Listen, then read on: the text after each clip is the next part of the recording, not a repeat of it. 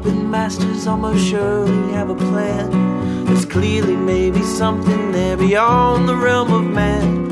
Until we've thoroughly tested every last close-chested view, find the more you think you know, the less you really do.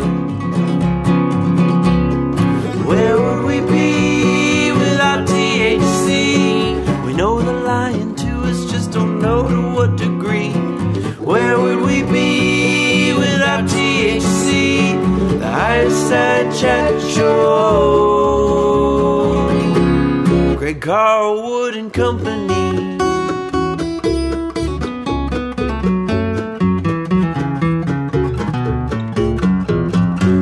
Here we go, Higher Side Chatters. It seems that by now we've noticed the world is not the random chaos they'd have us believe it is, but a complex network of unseen energies and forces waxing and waning as their influences inspire events and actions like conductors behind the curtain.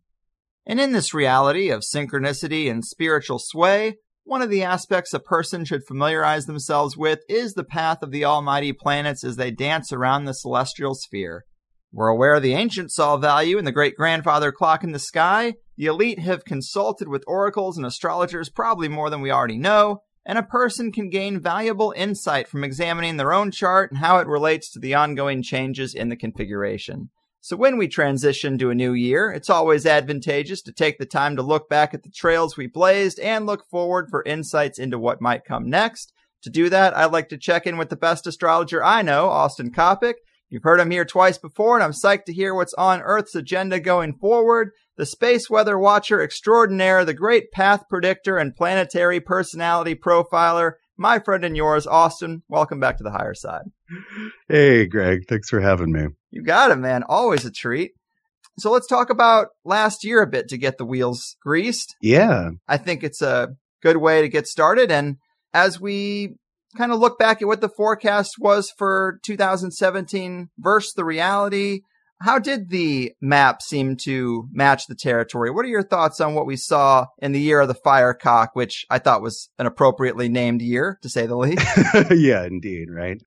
Well, on a general thematic level, the primary thing that I wrote about and thought about for 2017 was the superabundance of planets in fire signs.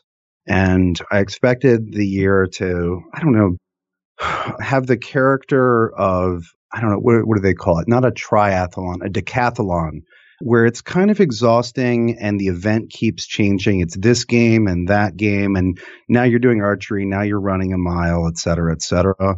And I also expected a lot of, sound and fury signifying nothing. A lot of smoke, but you couldn't quite tell where the fire actually was. There obviously were fires, but it was much more wreathed in smoke. And that sort of constant outrage and upset without a whole lot of events of consequence happening. There were a few things that I think happened that we'll remember in 2017, about 2017. But if you think about the amount of upset and outrage, the amount of emotional energy spent worrying about things, there wasn't, it didn't quite match the actual events. And so that was very much as expected. I was really interested to see what happened during that big old solar eclipse. Right. Because that was, I believe we talked about that at the beginning of 2017, or maybe it was the end of 2016.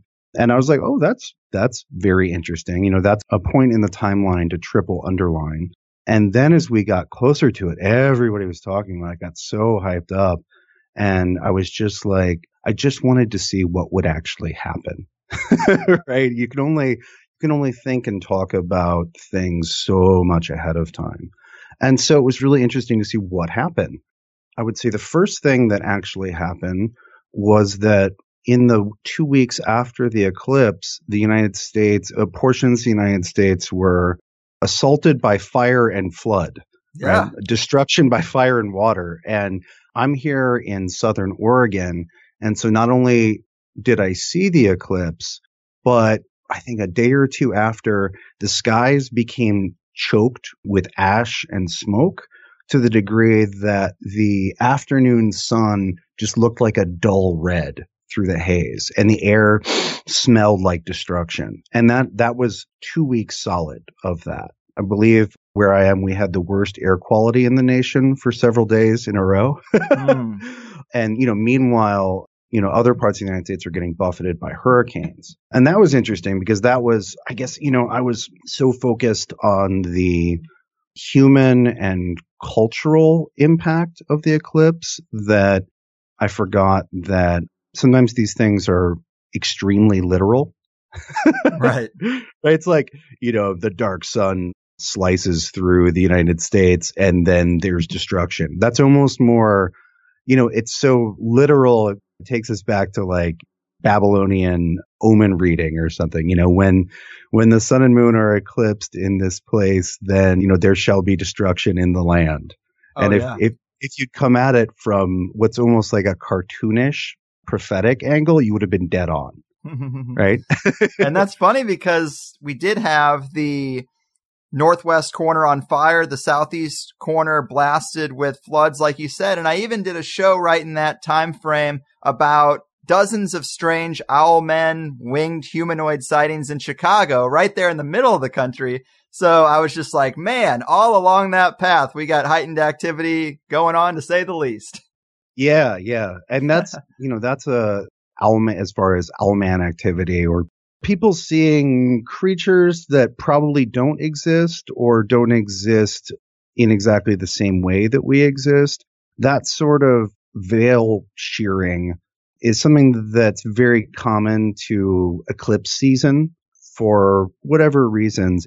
Eclipses seem to sort of connect the visible and the invisible, or the apparent and the latent. Sort of like opens a portal there. Yeah. And so you get things changing faster. A lot of times you'll see on a personal level, if there's something you've been thinking about for a while and you're like, you can kind of, when you look back on it, you could see that change coming for a while.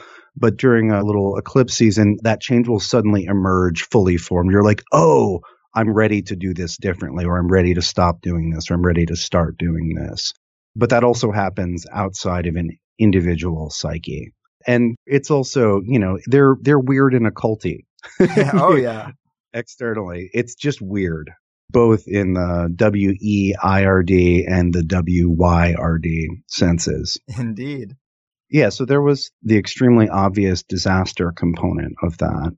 And then culturally, it was very surreal to, in the middle of that eclipse season, see the marchers in Charlottesville, some of them doing a neo-Nazi thing, or however you want to, whatever terms people want to use for that. But literally, like, it's the waving the flag of the black sun, right? It's like the black sun is coming up, and then you have people doing that publicly. It's like, that's bizarre. And what's even stranger to me is the particular decan, or which is a third of a sign where that solar eclipse occurred, is a decan that I chose to represent symbolically as a banner or a flag in my work, looking over past images and trying to summarize them. And like literally seeing basically the black sun on a flag was, again, shockingly literal. So there's that. And so what's interesting is with eclipses, the traditional predictive framework for eclipses is that for a solar eclipse, it gets 6 months to show you everything that it has in store. And since eclipses occur roughly every 6 months, it's basically that particular eclipse is valid until you get the next solar eclipse, right? So we're at the very tail end of that right now. We've got about 3 weeks to go. And so there was the fact that this eclipse was right on top of Trump's sun, right? Yes. Which is, just as an astrologer, if that's your client, you're like, oh boy. I got hit pretty hard for that because just people in my regular life, I was spouting off quite a bit about the Great American Eclipse and this indication that it was spelling out a career change in Trump's chart. And I was about to make dozens of conventional folks see the power of astrology like they'd never seen. And now they laugh at me, Austin. What happened? Well, I don't know. So part of it is, you can look at something like that and you could say, well, this is the kind of thing that happens a lot of the time. As much as I would love it if astrology was 100%, or let's say my ability to look at astrology allowed me to be 100% about everything, that would be great. Not that that's not and is never going to be the case. Even if theoretically there is a perfect astrology, right? You then have to wonder whether human beings are capable of doing that. But so one of the things that was interesting about the Trump administration during that period of time is that's when Bannon got let go. And so that is a significant moment for that administration. True. It's not Trump being impeached, right? Which is a little, I was talking with Gordon about this, and he's like, no, that was a really significant shift and not a good one for Trump. And I was like, yeah, that's fair. But when we look at the precedents for this eclipse cycle, so eclipses come around in more or less the same place every 18.6 years. And there'll be a band of about 18 months where they're in the same pair of signs, right? And so when we look back at this particular cycle, this cycle is very hard on leaders in the United States. The last time we were doing this cycle was when Bill Clinton got impeached. And the time before that was when Reagan got shot. Wow. And you can go back through the 20th century, and almost every time we get this cycle, you have really hard times for whoever's in office, right? And the types of events are different, but they're almost always really obvious. And so anyway, Gordon and I were talking about this, and he's like, well, that was a significant shift in the Trump administration. And I was like, and that's fair, but the pattern for this eclipse, this series, is usually not something that you have to think about, right? Does that make sense? Yeah. And just because something usually does something doesn't mean that it will 100% all the time do it. 80% is worth considering. Yeah. I mean, Gordon always says magic is a probability enhancer. So obviously that doesn't mean 100%, but your chances are incredibly heightened within a certain time frame for something to happen. Yeah. But anyways, that was a little surprising. We're also in this same eclipse cycle that's hard on American leadership for another year. So we'll see. I mean, ahead of time, if I were going to guess that something like obvious would happen to the president, I would have guessed it would have been in the 6 months following the eclipse that was on his ascendant. But I don't, again, these it's not an exact science. Yeah, well, you can get a probability where you're like, I think it's going to be then. It's worth betting on, right? It's where are the odds? As in many things, Trump is really distracting, right? Doesn't mean it's not worth considering, but it's important to not let that guy suck up all your attention. And I think one of the things that I didn't think about enough because Trump is so distracting is that if you look at what are the traditional significations for a total eclipse occurring over the body of a country, sure, it's leaders, but it's also like there's this, it's like this 4th century text, which says basically like the common people need fear an eclipse far less than those who are in, positions of kingship and nobility, people who are highly ranked in that country. That's what that's what a solar eclipse signifies, is the downfall of people who are normally in bright, radiant positions, right? And so, not too long, once we got a month or two out of that eclipse, then we started seeing people falling from the sky, right? Beginning with Weinstein, but then there's been a cascade of meteoric falls since then. And I was like, oh, well, that was right there. That's right there with like literally you just read the book. It says, okay, people in high positions, they will fall in the 6 months following, an eclipse over a country like this. And it, was just right there. You could also tie that into politics because, we saw all these people falling in Hollywood, but also I can't remember a presidential administration that had so many firings. I mean, those are positions of kingship. Oh, yeah. Well, or nobility. Dude, if you're in the court of the king, you're under the eye of the eclipse. Well, and so Gordon and I were talking about this, and it's like, well, you know what? Maybe. So if you look at the cultures from which we get these celestial omens, right? Like an eclipse as an attack on the king, right? And those who are royal. We're back in Mesopotamia. We're back in Babylon, right? You can find it other places, but it is in particular Mesopotamia that gives what people call Western astrology, about 60% of its DNA. And so they, when they had omens like that, it wasn't like the king sat around and was like, okay, I guess I'm fucked, right? There are methods. You figure out what the probabilities are, and if they're terrible for you, then you move around that, right? And so, kind of the oldest trick in the book is the dummy king sacrifice. You make somebody else king for a day, and then you get rid of them. Wow. Or, you get rid of the people around you. You sacrifice other people to appease the dire gods above. And so, again, it's the oldest trick in the book when you see an omen like that. And so, it's symbolic substitution.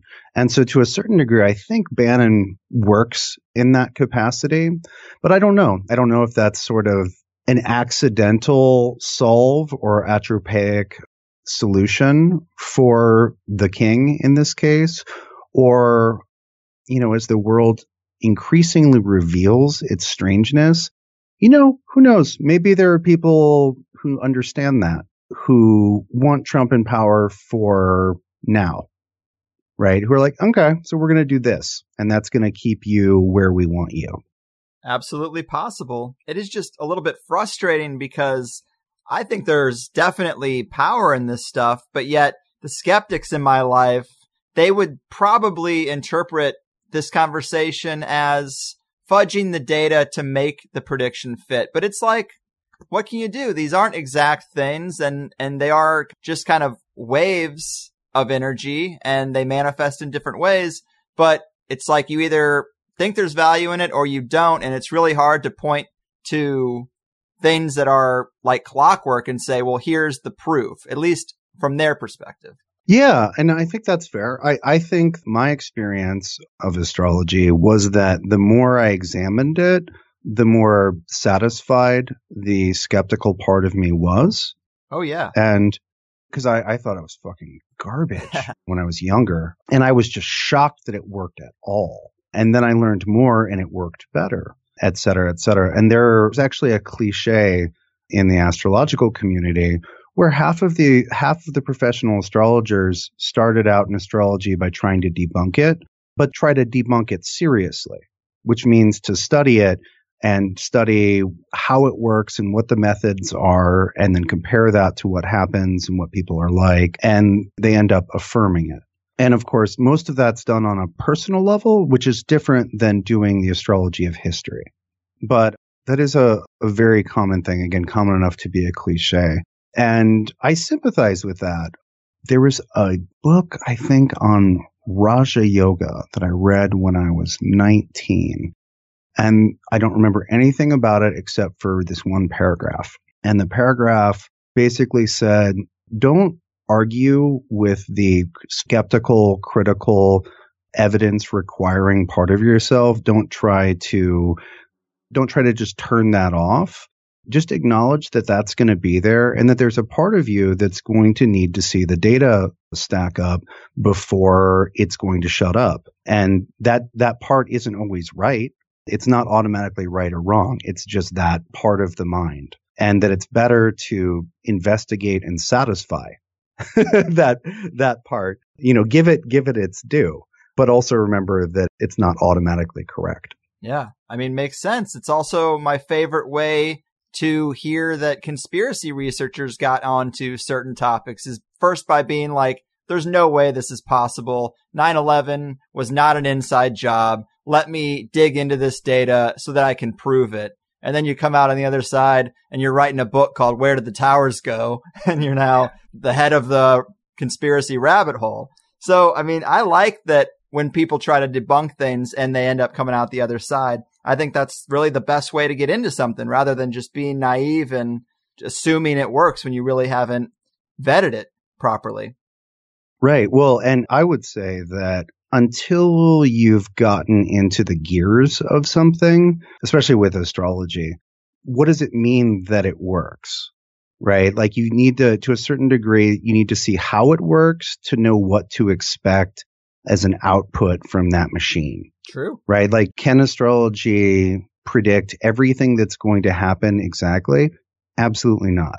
Right? That would suggest that human beings have no capacity for meaningful choice. Right? Are there some things that get predicted bang on? Oh, yeah. Just look at the history. But can everything be predicted? No. Right? And then you get into, and so let's just say that you validate astrology and you get to the point where you're like, okay, this is definitely worth taking into consideration. And then let's say, let's say you're the king and there's a solar eclipse coming up and you're like, what can I do about that? Right. And that's that's a question that occurs naturally. If you're like, oh, there's an ill wind blowing in exactly my direction. And that's also something that happens on an individual level, right? You're like, oh yeah, I've got, this is my chart and I've got this period coming up that looks very unfortunate. And when I check back at when precedent for this period has occurred, oh, it's been shitty every time. The question is then, well, what do I do about this? Right. And that's where, I guess you could say that's where magic fits. Right? That's where the long tradition of astrological, planetary, stellar, ritual, and magic fits in, right? Because if you validated that, okay, this is worth being concerned about, then how do I shape it? Or how do I get the bomb to land 10 feet further away, right? Or how do I make it get that guy rather than me? That's interesting to me. And this is something I've been thinking about a lot lately. I was actually listening to you talk to Chris Knowles a couple weeks ago. I went on a Chris Knowles rampage and listened to like 9 hours of stuff in 3 days, which by the way is a mind altering experience. Oh yeah. But I was thinking about, so what do you do? Right. So if you know that there's an omen coming down or that the planets are configured in such a way that there's an outcome that you don't like, that is high probability for you. And so it made me think back to what the model for divine kingship is. This is especially apparent in old Mesopotamia. You can definitely see it in traditional China and Egypt and a lot of other places. Whoever the regent or sovereign was, it was often explicitly their job to mediate heaven and earth, right? It was their job. That's where you get the mandate of heaven from. It was explicitly their job to see what was happening and then try to shape that in such a way that it was favorable for the kingdom, right? It's actually that royal obsession with mediating between heaven and earth that astrology comes out of. The cycles of the planets were plotted for the first time that we know of in an accurate manner because of a multi-hundred-year Babylonian astronomical research project. And these were not scientists who were off at the academy, funded by the state, but not necessarily directly answerable to it. These are the king's astronomers, right? And he's like, I need to know when this shit's going to happen, right? Right. And because it matters to me and it matters to the kingdom. And I think you can see this particular, the preoccupation of the elite layer with the heavens and mediating the heavens to earth even more explicitly in Tang era China. There's a wonderful book on the astronomy and astrology of Tang era China called Pacing the Void. And in an early chapter, the author reproduces a number of legal documents from that period, showing that it was actually illegal for people who were not in the employ of the emperor to study astrology because that was his. The ability to know that and to take those into consideration and to shape things in accordance with that was his divine right, and it was very explicitly not your right. I love a story like that because just hearing that is an indication that astrology has real value. Yeah. That's for me. And just to jump to the 20th century, if you look at the Nazis as they were taking power in Germany, we know that the inner circle was all about some astrology and some magic, that was not promoted as a culturally, that was not culturally promoted. They cracked down on groups who were not them. They tried to make sure that nobody else had that, right? Right. A monopoly.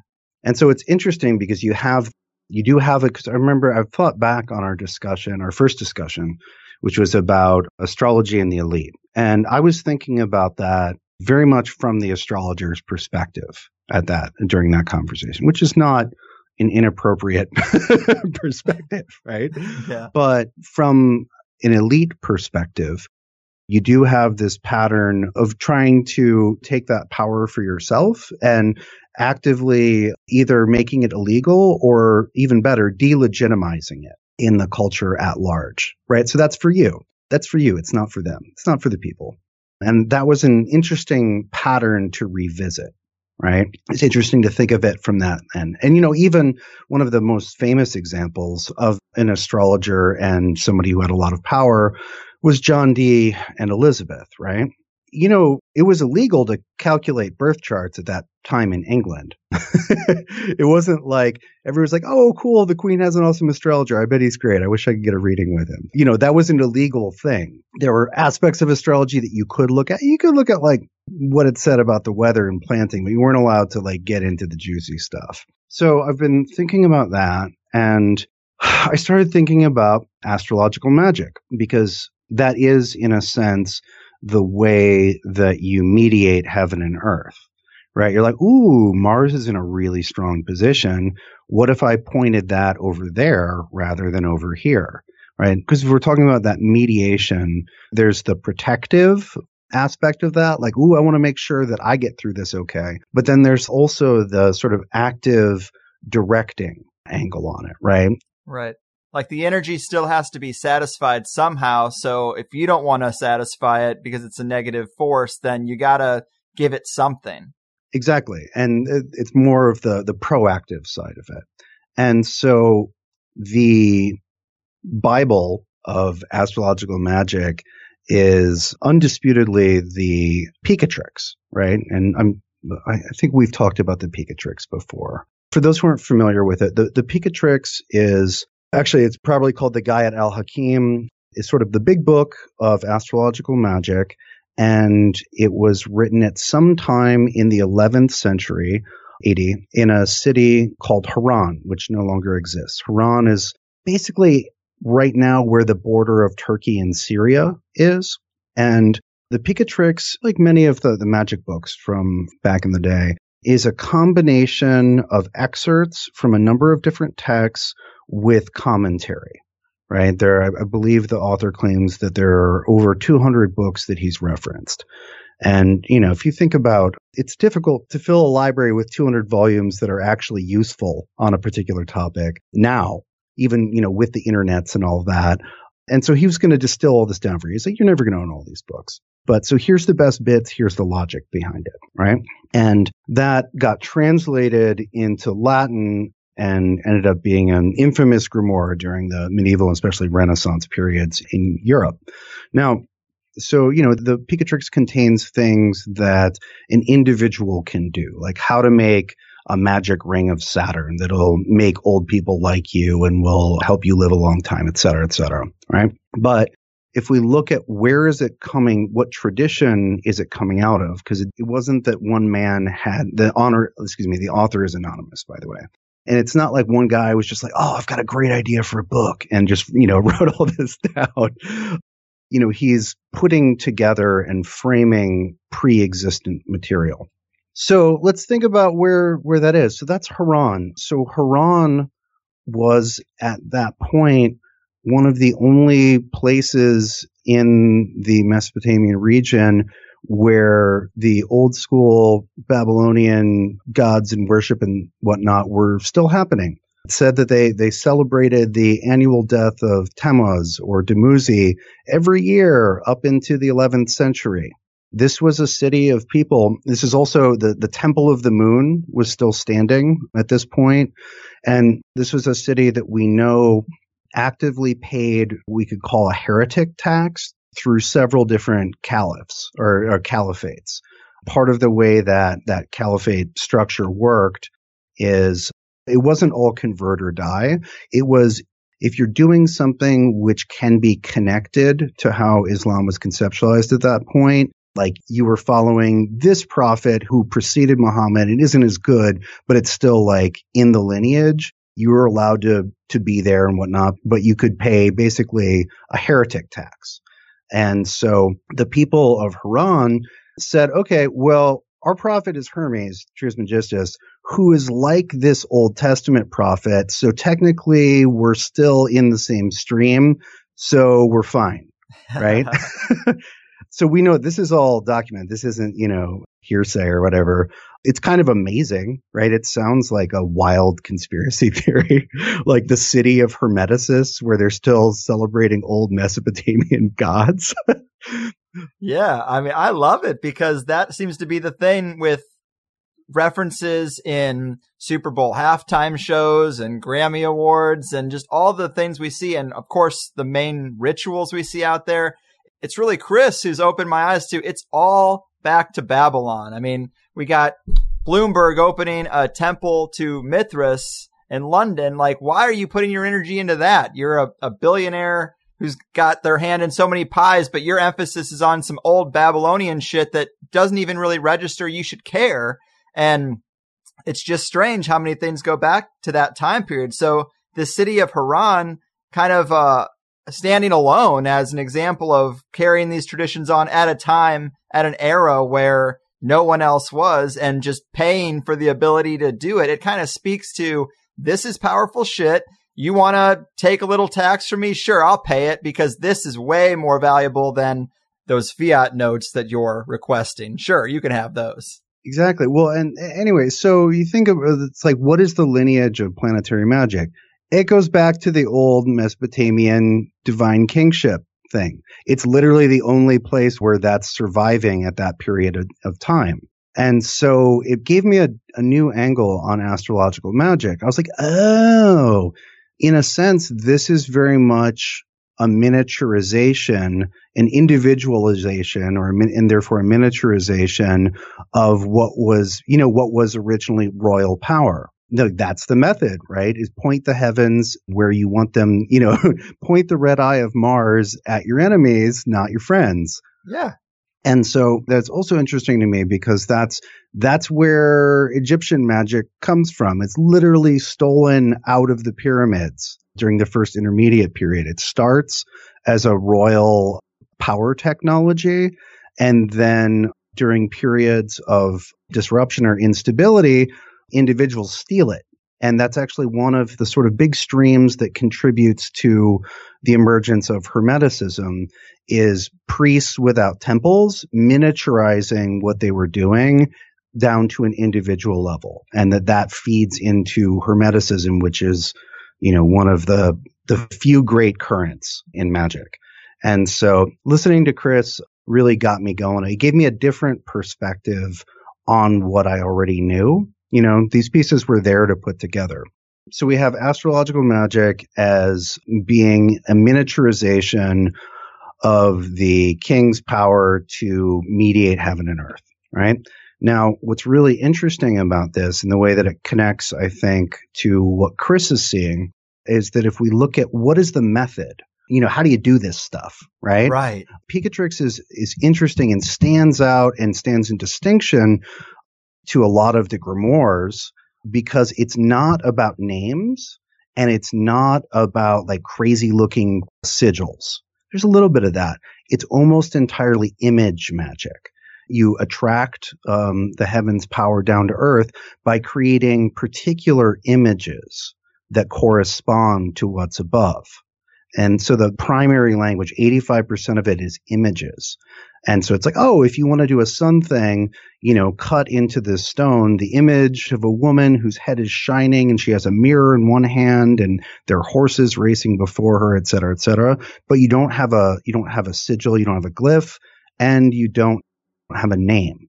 And some of these images are recognizable. If you've got the knowledge, you're like, oh, that's actually Hercules. Or you're like, oh, that's actually this North African goddess.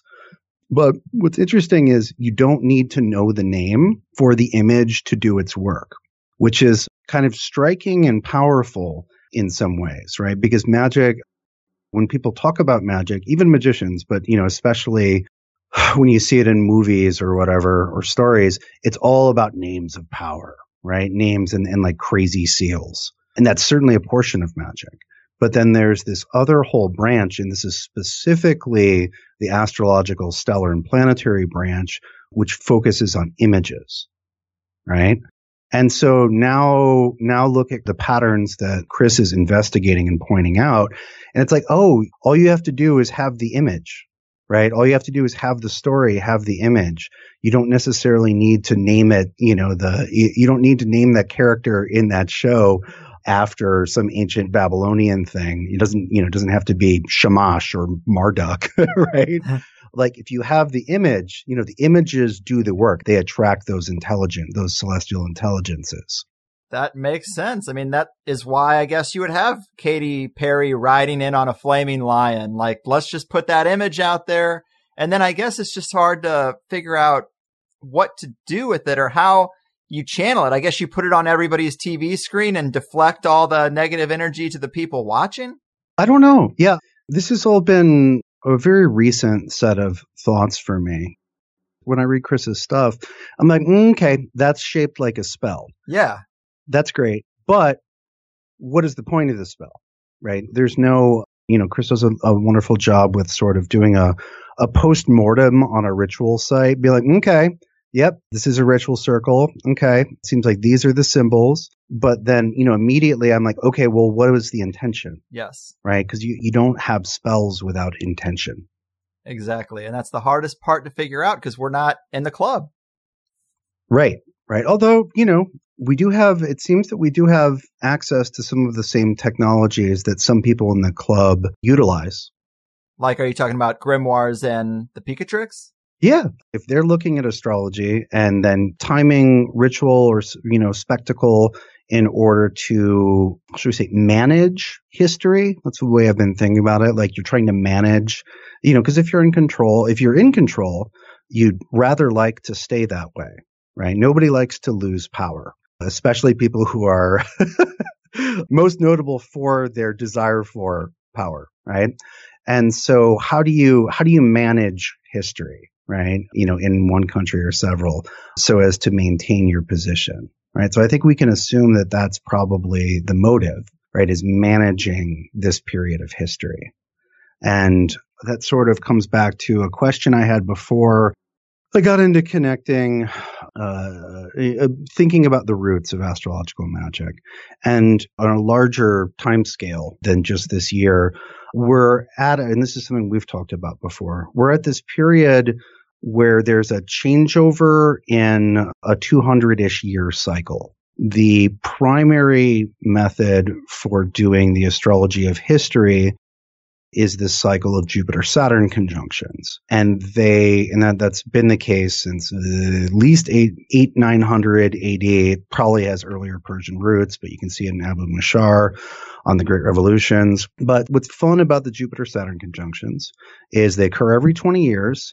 And then after a set of about 10, they occur in a set of signs of a different element. So you get roughly 200 years of earth, then 200 years of air, and it proceeds through the elements that way. And when you examine history through this lens, you see really consistent and interesting patterns. When people think about astrology and history and big cycles, a lot of the time, the only thing people have heard of is the age of Aquarius, right? Or the age of Pisces. And these are these 2,160 year periods. They're super long. And when we look at history through that lens, we can see those symbols rather explicitly on a religious level. The age of Pisces begins and the cult of the fish savior, Jesus, ends up being a big deal, right? The previous 2,000-ish years, it's the ram, check. Previous 2,000-ish years, it's the bull, check, right? And so that cycle, that very long cycle, seems to tell us a lot about religious symbols and formula for a period of time, but that doesn't necessarily tell you anything about power and politics, right, and money. Whereas the Jupiter-Saturn cycle, which is much smaller, seems to be explicitly geared towards the way that things are politically and economically organized. And so right now, we're a couple years before that changes over. We're at the end of a period that officially began in 1802. And so this has been the Earth cycle. And certainly, if we think about what Earth means the last 200 and almost 20 years, I have certainly been focused on that. One, everybody's trying to own the land, own the resources. Also, all of our industrial revolutions have happened during this period. Also, materialism became a dominant way of approaching the world, right? The Earth thing is pretty self-explanatory when you think about it, right? So the next Jupiter-Saturn conjunction is at the end of 2020, and it's in Aquarius, which is an air sign. People get tripped up on, well, isn't Aquarius a water sign? It's the water bearer. No, it's an air sign. Think of it as clouds are water bearers, but are gaseous. That's like a quick mnemonic. That is, by the way, not the beginning of the age of Aquarius. That's an entirely different cycle. But it does begin the 200-year air cycle. This is something I'm still working on and putting together research and getting ready to write up. So if we have a cycle like this and it's small enough that we can look at precedents, then we can get an idea of what it might look like, right? We can't get a precedent for the age of Aquarius because, that was like 25,000 years ago, right? We don't have a lot of data from them. But if we look at the air cycle, we can basically go back about 800 years a couple times. So last time the air cycle began was almost exactly when Genghis Khan sets out to conquer everything. Oh, no. All right. So 800 years before that, we're about 400 AD, right? This is right before Western Rome ends up basically falling apart.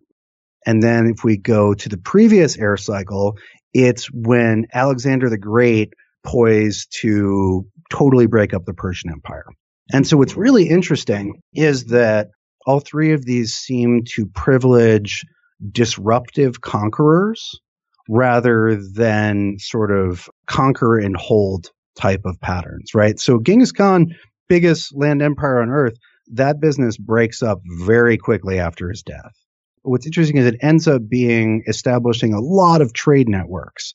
And that's interesting to me because that's exactly what Alexander's conquest did. Alexander's conquest, I don't think his empire made it a year after his death. It's broken up immediately. But that ends up laying the framework for the Hellenistic world, where you have, people in Babylon talking to people in Alexandria, talking to people in Athens. And also with if you look at the fall of the Western Roman Empire, that's also disruptive. It's not like the Gauls came in and they're like, now we own Rome and we're going to hold it for 300 years, right? It's not that kind of conquer and hold sort of pattern. And what you have in every case is a disruptive conquest that then lays the groundwork for a more multipolar trade-oriented thing. Which is interesting in and of itself, right? Yeah, it's interesting, but it's kind of hard to conceptualize in our globalist system where I don't know where new trade networks would emerge. Well, right. So this is interesting. And this is where, in order to understand where we're at, we need to zoom in a little bit. Because if we're looking back at history and, you're like, oh, this 200-year thing happened 5 years before Genghis Khan, if you're watching it at the time, you don't know the Khan's coming. Right. Right. Yeah, it's hard to see those big patterns. It's hard to see those big patterns so up close. So there's a little technical note that we have to get through in order to have this discussion at the highest level. So there are actually two different ways of measuring when the cycle switches over. One of them, which is the one that happens in 220, is the apparent conjunction. And what I mean by apparent is like you'll be able to look up in the sky and be like, yeah, Jupiter and Saturn are super close together, right? Now, the other way that this is reckoned is by the mean conjunction, which is based on the mean speeds of these planets. So one is a mathematically idealized version, and one is that you can see it in the sky, right? And so a lot of times these are exactly on track, but sometimes they'll be off. and you'll have a 20-year gap before they sync up. So according to the mean conjunction cycle, we entered the 200 plus years of error in 2000. Whereas according to the apparent, it doesn't happen until a couple years, right? And so the implication, in a sense, is that the future already started. We just can't see it very clearly yet because it hasn't happened on an apparent level. Wow. See, that's really interesting because I recently had Gordon on as a guest and you haven't heard it because it hasn't gone up yet.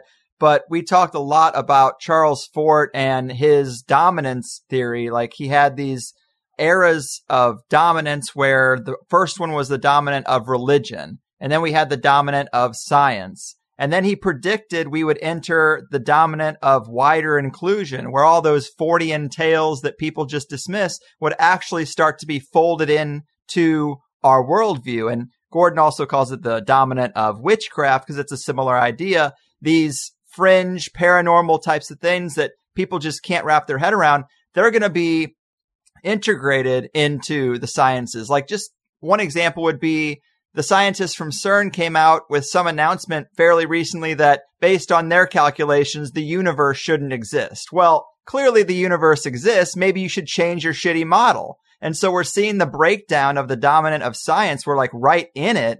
And that kind of goes right in line with this idea of a new era. And especially if it's going to be symbolized by air, that would be the symbol that I would point to for a lot of the weird fringe paranormal types of things that I would want to see folded in. Yeah, well, and so one of the things that's hopeful about the air periods, right? Because I just talked about Genghis Khan murdering everybody and, in the fall of Rome. It is funny, of course, that the fall of Western Rome does coincide, with the astrology, because people have been wanting to use that as a way of thinking or as a way of being scared about the United States' position. So it is a little bit delightful that lines up. Right. But anyway, we could say that that's negative. But as far as positive things, the air cycle is fantastic for language and new systems of thought. We have that every time. I mean, good Lord, that Hellenistic period was such a ferment of new and glorious ideas. Here's the thing. They're new, but they're made of the old, right? Like new synthesis that has to be the result of multiple cultural systems intersecting. Right. Alexander's conquest connected the cultural spheres of Mesopotamia, Egypt, and Greece in an unprecedented way. Right. You got to get some new stuff out of that. Like if all the thinkers during that time start talking, you get new stuff. Right. Well, speaking of new stuff, we do have these whispers. I mean, this might be a quite literal interpretation, but the Pentagon for the first time came out and said, yeah, there are UFOs and we're looking into it. We got this weird Tom DeLonge chapter where he's saying, oh, all these technologies, they're going to be emerging from the deep state. They're coming out from the basement. And we might be seeing literal air technologies. I mean, maybe that's too much, but that's what I'm thinking. I mean, that's the funny thing about astrology is sometimes it's obnoxiously literal. Where it's like, oh, it's the air period and we're looking at things in the air. I get it, right? A lot of times it's a little bit more nuanced, but, more often than is comfortable, it's obnoxiously literal, like with the eclipses, right? Thinking about the culture and this and that, and it's literally just like everything's on fire. Oh, but anyway, so there was a point that I wanted to get to about that mean conjunction happening in 2000, even though the apparent conjunction doesn't happen for a few years. 2020, right? Yeah, it's the end of 2020. Cool. If we're looking for disruptive conquerors that unite, at least in the case of Genghis and Alexander. Yeah, like kind of unite or conquer the known world, right? Because, as far as Alexander was concerned, he conquered almost the entire world, right?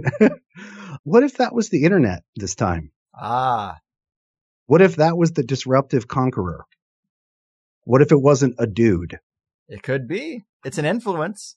Yeah. I mean, as far as like conquering and then setting up trade and information networks, which is the pattern from before, the internet kind of did that. Well, what about cryptocurrencies in terms of new trade routes or something that is parallel to that? Yeah, well, what I would say is that if we assume that some part of this cycle starts on the mean conjunction and then the other part of it starts on the apparent conjunction, we're at the end of this 20 years, which is between eras, right? And I would say that because the apparent conjunction in 2000 was in Earth, right? So if we postulate that the apparent conjunction is how people are thinking about things and the mean conjunction is sort of what's actually happening, we've been sort of collectively, we've been bringing this, like the same set of assumptions and ideas that we've been working on for 200 years to a period of time that's actually past that. Yes. And so the apparent conjunction in 2020 would be us catching up to where things are. Oh, I love that. Yeah, it's nice. You don't have to stretch the symbols very hard to get there. Like it's happened, but we can't see it yet. And so that's where, as we get closer to that 2020, we get closer to be like, oh yeah, this is where we are. This is what we should do based on that. But anyway, so this is something I've been thinking about for a while. And I was asking myself, okay, so if I am a person in an elite position of power and I have access to some pretty decent astrology, then this is something that I would know about. And I would be like, ooh, this is a really big transition. When there are transitions, people who are in power lose power, and people who didn't have power get power, right? The danger to established power is very great during tumultuous periods, right?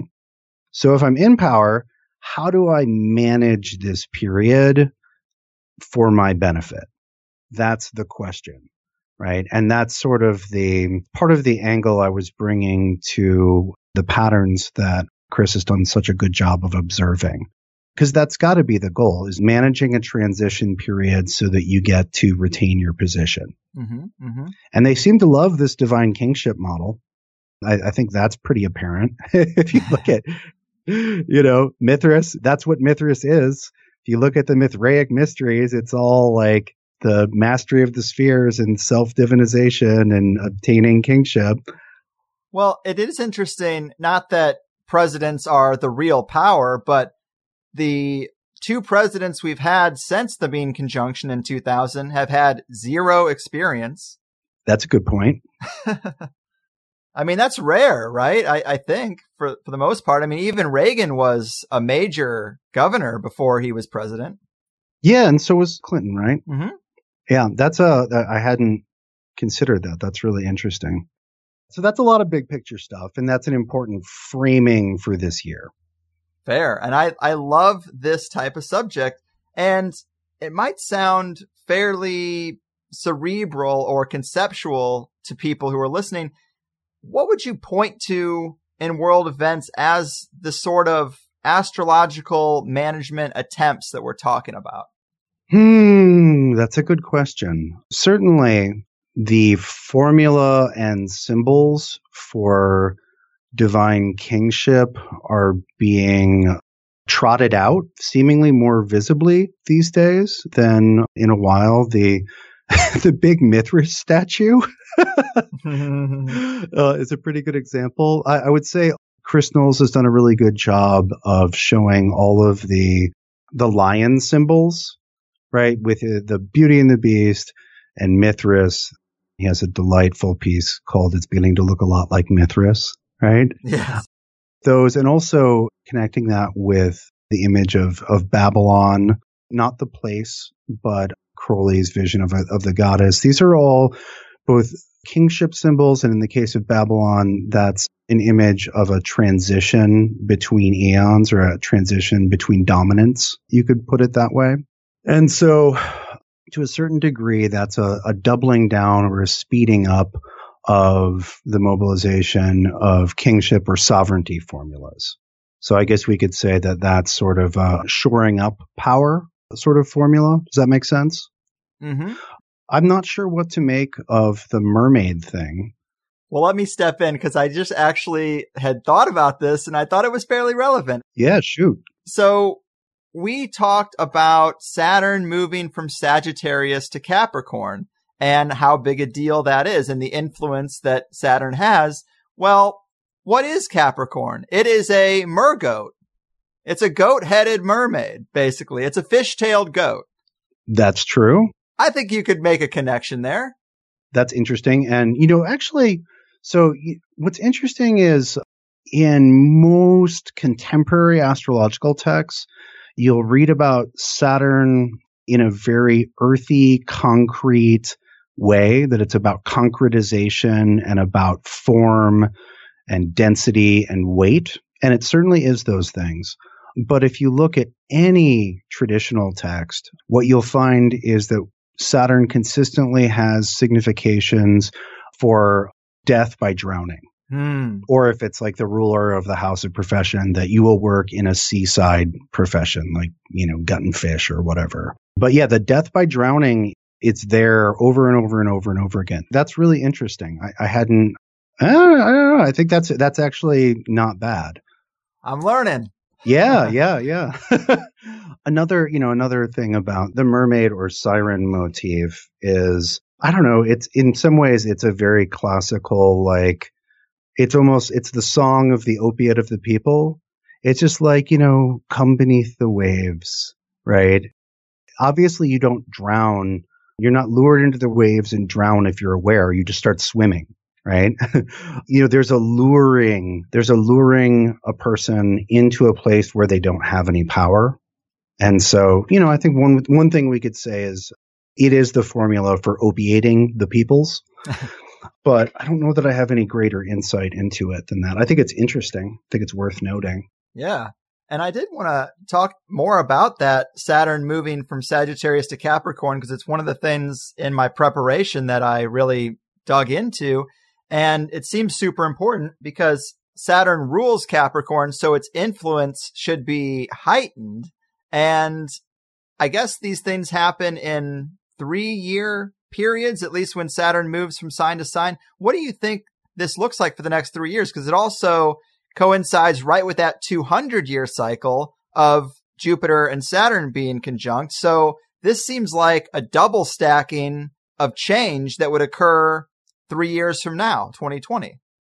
Yeah, it is. Well, and this is interesting. This is the last time we'll have Saturn in an Earth sign during the 200 to 220 year Earth cycle. It is in a sense a doubling down on what we've been doing, but it's also going to serve as a retrospective for a very complicated pair of centuries. And this retrospective quality, and when I say retrospective, it's sort of retrospective while we're still doing it, right? It's sort of like, oh, this is really, really, really not working, right?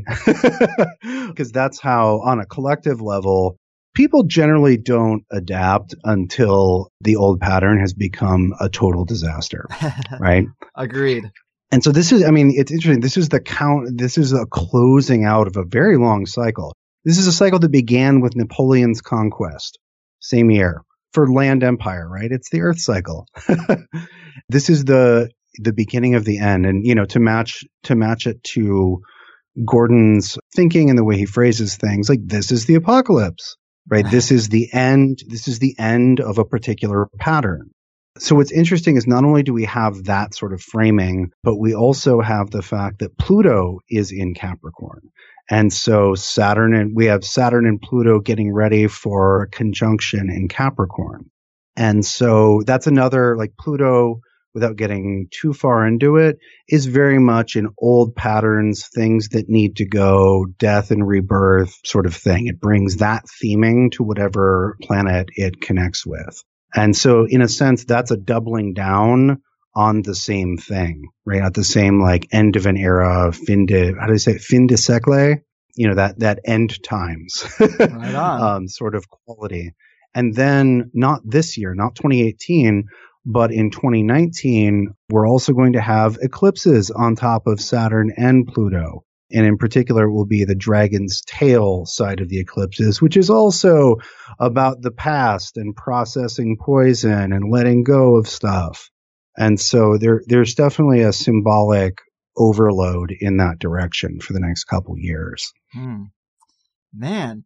And I guess I would ask you, when people are looking at these configurations we're talking about and looking at their own chart, is there something that is universal that listeners, with all kinds of different charts could do to kind of measure the potency of certain things? Like if Saturn is going into Capricorn and it sounds like it might be a negative type of thing, but you have Saturn in Capricorn in your own chart, does it affect you differently than it affects other people?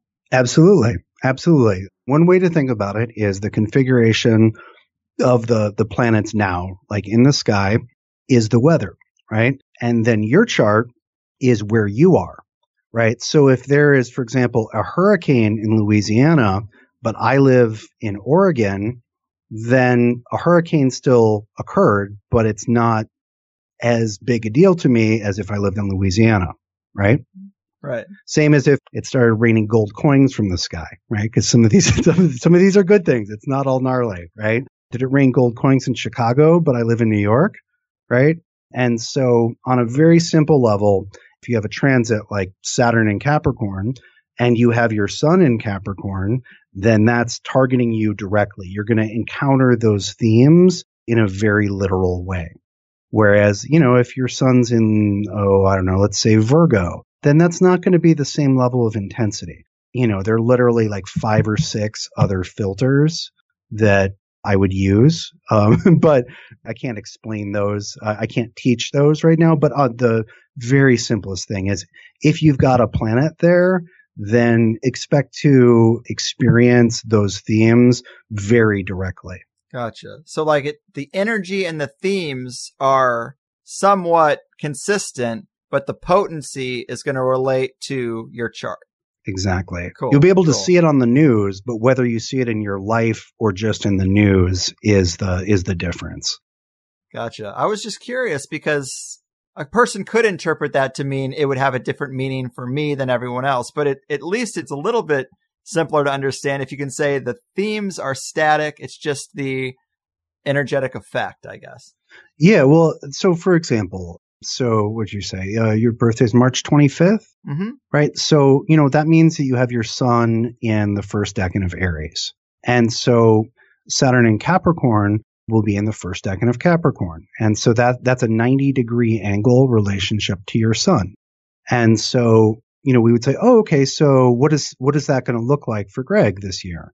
Well, that's going to be that there's going to be a relatively heavy pressure to consolidate things, to get things stable, solid, be more disciplined, to kind of grow up with the sun, with the way that you present yourself. That's not a criticism, by the way. I'm just delineating. But it when you get a Saturn transit, it's cranky grandpa telling you to grow up and get your shit together, right? It's like, well, you've got this show. Well, why aren't you doing this with it? Have you checked your foundations? How could you make that more solid? And so generally people experience that as a period of there's more pressure. It's grown up pressure. And again, it's cranky grandpa yelling at you for a while. And a lot of times that can be really positive, right? It's good to have to look at how you're using your time, whether you could work smarter and or harder, right? Et cetera, et cetera. Sometimes that Saturn pressure pushes us to update to where we actually are in life. It's really easy to say a person is in their early 40s, right? But they kind of haven't updated their program since they were 36. And then, there's Saturn transits can lead you to kind of wake up and be like, hold on, I'm not in my mid 30s anymore. I'm in my early 40s and things are a little bit different. Maybe it's recognizing that, I don't need to fight for recognition. Maybe I've actually established myself.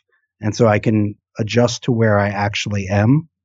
That makes sense. And this is a great thing to kind of end on because with so many people listening with so many different configurations, it's hard to talk about things in a blanket sense. But if they know just those couple of things about how to relate it to their own chart and they want to go and do that, I think that's pretty helpful.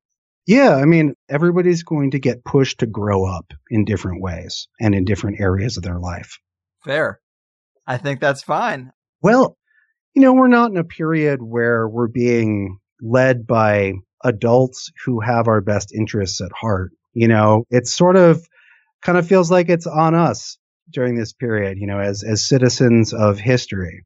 And, as the sovereigns of our own lives, to just take everything that we can in hand and do what we can with it, make good as far as we can. I don't think salvation's coming from the sky or from the powers that be. I don't think it ever does, but yet people fall into that trap time and time again. Wow. Well, fascinating stuff, man. I loved it. I hope people appreciate the value in this, complex as it can be. I think there is a reason the ancients followed the sky so much. Then when the real top-down control rolled out, I guess that's when it was all stripped away. So let's work to reclaim some of that knowledge, Yeah, yeah. And people talk about believing in astrology or not. Just look at what it says and to what degree it maps or does not map to reality, right? You can investigate something without believing in it. Draw your own conclusions. Agreed. Well said. Man, good times, Austin. If people got the astrology bug and they want to get more from you, what do? Well, then go to my website. It's just my name, austincoppock.com, and Coppock is Coppock. I wrote a very extensive walkthrough of the astrology of this year with big themes and then broken down into quarters. I also wrote a really long Saturn and Capricorn piece if you want to sit down and read through that. I do personal consultations. I'm booked out a ways, so it's about 4 months right now. And I teach classes. I should be announcing my 2018 class schedule here in the next week or so. So by the time February rolls around. Beautiful. Well, thanks again, man. Always insightful. Good stuff on the horizon. Take care of yourself and stay warm in this 3-year winter. You too, man. You too. Boom goes the dynamite, people. The higher side hat trick of synergistic shows. Austin Coppock did a great job, but I really do just love how Chris, Gordon, and Austin all sort of interlace to make one long 6-hour magical extravaganza. Because it does seem like much of what Gordon and Chris talked about is also reflected in what Austin sees in the stars. And I'm learning a lot more. I'm recognizing cycles a lot more. And the more often some of them are referenced, the easier they are for me to get a flavor for. But just in the time since recording this, Austin has sent me 2 news items about powerful people being slapped down by judgment. And it is an exciting proposition that this would be happening a lot over the next 3 years. Bring that on. But it might also destroy the country. So I hope you're ready for that too. Lots of people have been talking about the decline of the American empire. It's kind of a conspiracy motif. Probably goes back to before I was born. But it seems to be heating up. And if that's what you might expect out of the next, say, 5 years, then we probably will see a lot of judgment and sacrificial lambs as everyone tries to lawyer up and deflect attention away from their own crimes. But between the ending of cycles we talked about today, recent news stories, that date of 2044 that Chris keeps picking up references for, and the dominant of wider inclusion dialogue with Gordon, I think there's a lot to chew on in terms of looking at the rest of our lives, or at least the next few decades. I think it was in the Plus show when I read from Austin's blog about the Uranus-Neptune-Pluto synchronization in 2025, which supposedly really divides the energy of the next decade. And Austin even said something to the effect that everything looks like it's going to get pretty sci-fi in 2025. So I just like the overall cohesiveness of all of this, and that the rituals and agendas we see seem to be pointing out into the future a few years. The materialist science atheism paradigm is looking more like Swiss cheese, and it all just really jives with what I smell in the air. Again, we're talking about the road to 2020, then a milestone in 2025, then up to that 2044, 2045 transition. So we're not talking about anything overnight here. But what will the world look like when we get there? How invasive will these agendas that we're seeing now be then? Obviously, it's not crystal clear, but you can almost picture the Bilderberg whiteboard presentation for how these timelines match the material, right?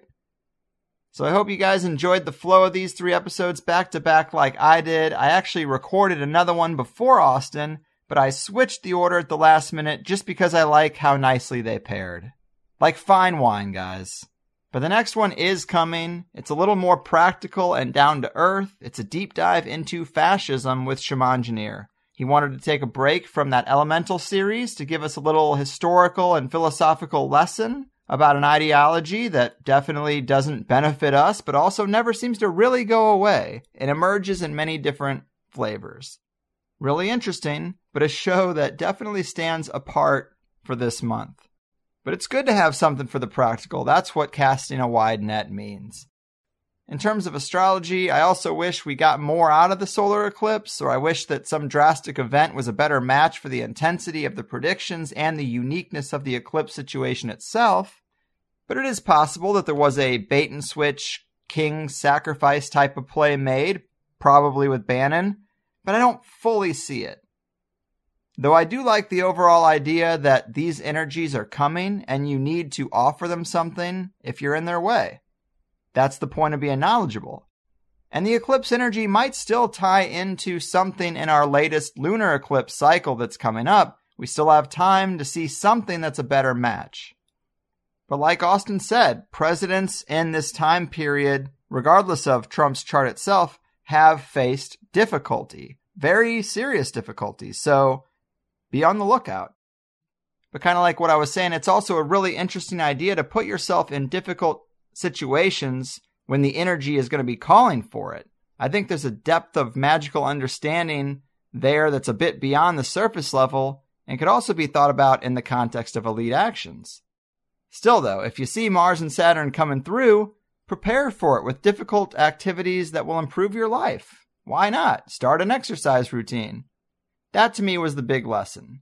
That the energy's coming and you can channel it, and this would be a practical example of how. I forgot what half it came out in, but, that's the nature of the THC game here. Sign up for Plus, because, you're only hearing half the conversation.